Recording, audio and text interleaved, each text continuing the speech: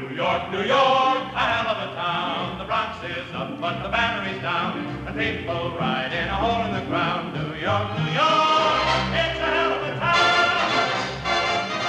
Ladies and gentlemen, this is Broadway. I'm Dick Seth. And I'm Isabel Robbins in New York. And today we are having our after-theater supper at the Ginger Man near Lincoln Center, from where we'll be bringing Broadway to you. Our guest today recently starred in the movie Next Stop, Greenwich Village. Now he's the new star in the smash hit musical I Love My Wife, which is playing at the Barrymore Theater on West 47th Street. We'd like to welcome Lenny Baker. Thank you. Welcome, Lenny Baker.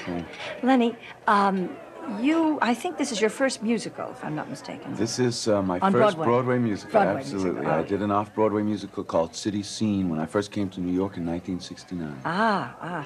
But, you know, you've been compared by the critics to some very special people like Chaplin, W.C. Fields, Ray Bolger. Mm-hmm. Tell me, were you influenced by any of these men, or is this something that the critics just fell upon by accident? Yes, well, Ray Bolger has always been one of my favorites. I can never forget his performance as the Scarecrow. Who can forget the Scarecrow? Yes. And Chaplin and W.C. Fields I took a closer look at when I was in college and studying.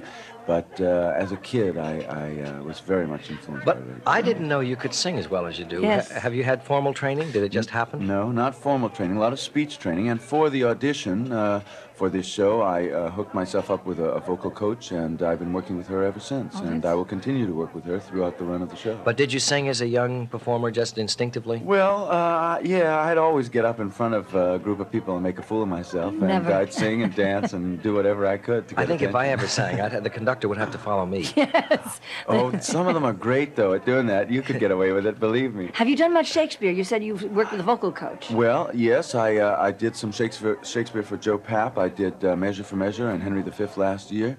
And a couple of seasons ago, I did Merry Wives of Windsor and Pericles in the park. You know, getting back to my concern with conductors and singers, I just thought of something. In I Love My Wife, there is no orchestra in front of you. Right. It's on the stage with you. You're right up there with us. How do you know when to...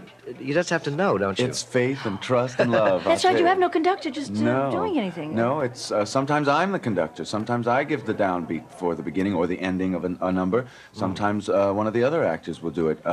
Or we take a visual cue from one of the boys. It's tricky, so that the audience knows there is an orchestra. The four musicians are in the play. Right. Actually, And they are fantastic. Are you They having a good wear. time? Are you having a yes. good time? Oh, yes, indeed. You look like you are. I just had the best time just watching that show, I tell you. It's a wild show. And the Wife audience, swapping yes. is a subject that brings out quite a lot of response in a lot of people. And that's a perfect place to stop and say thank you very much, Lenny, Thank you. for talking with us today. Thank you.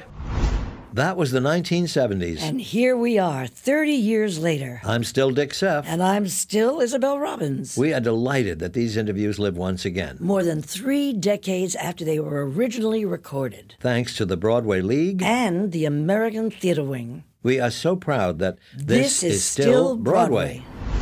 Ladies and gentlemen, put some excitement in your life. Go see a Broadway show, especially I Love My Wife. Yes. Thank Goodbye, you. Lenny. Goodbye, Bye-bye. Lenny. Thank you. It's